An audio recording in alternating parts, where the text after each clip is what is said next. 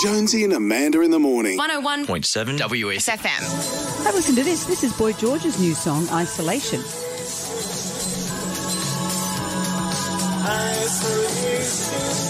And I tell you what, you'll be seeing plenty more of Boy George from Sunday when The Voice returns, and he joins us right now. Boy George, good morning. Via Zoom meeting, no less. Good morning. Wow, technology has brought us together. Look at us. I'm sorry, I'm wearing my best tuxedo so we look good in the Zoom meeting for you, George.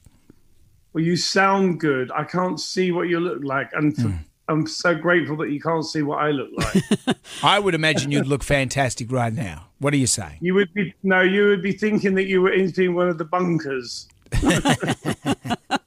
Well, look, tell us what's been happening, because the Voice had started production and then had to cease because of the virus. You're home in England. How are you making all this happen? Are you living in lockdown? Living in lockdown and sort of playing a balancing act about how we'll pull this off, but we're going to do everything we can to try and make the show a different type of show, but still an exciting show.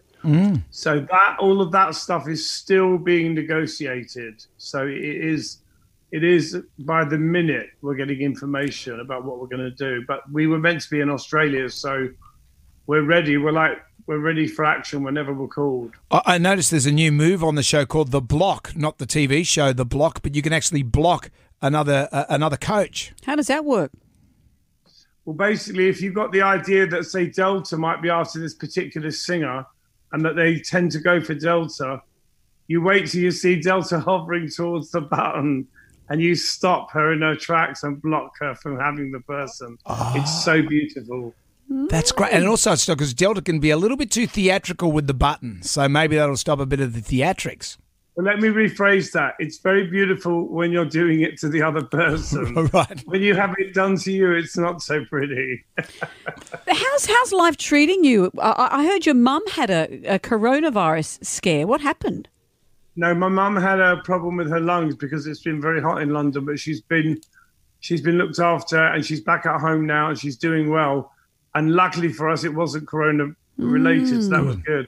But my mum's an older lady, so she has to be careful, as I do, because I'm also asthmatic, so I have to be careful about who I see too. Exactly. So have you been locked down in your house the whole time?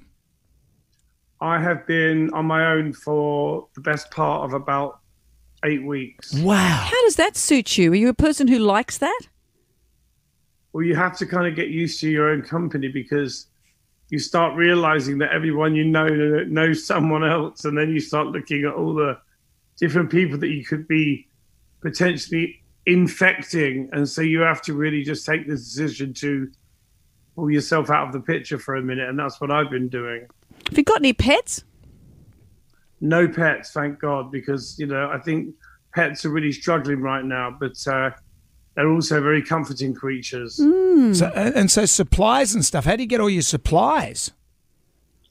Well, there are shops open. You just have to be careful. You have to go out and get what you need and then, get back to where you're staying as quickly as possible.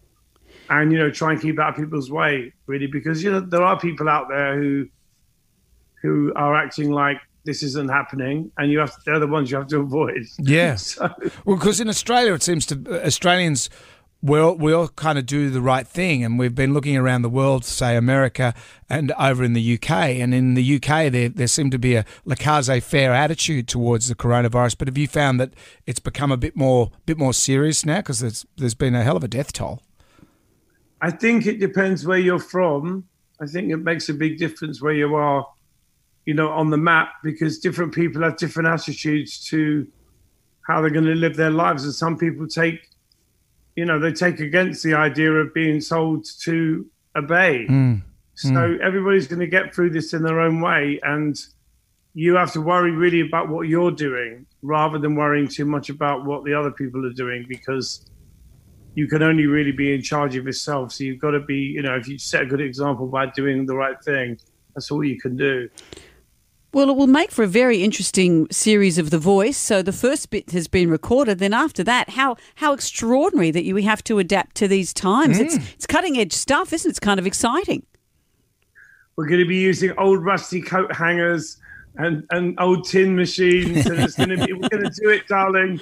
Listen, we've got this amazing technology all over the world, and these are the times when we realize why we have it, so that we can carry on making really entertaining TV, and that's the main mission here. Will we see another storm out this year? Oh, probably Kelly, because she always does everything I do the next year. Don't block Kelly. You don't want that. There it is. Well, Boy George, it's always a treat to talk to you. Stay safe, as they all say. The Voice returns Sunday, 7 o'clock on Channel 9. Boy George, thank you. Thank you, guys. Jonesy and Amanda In the morning. 101.7 WFM.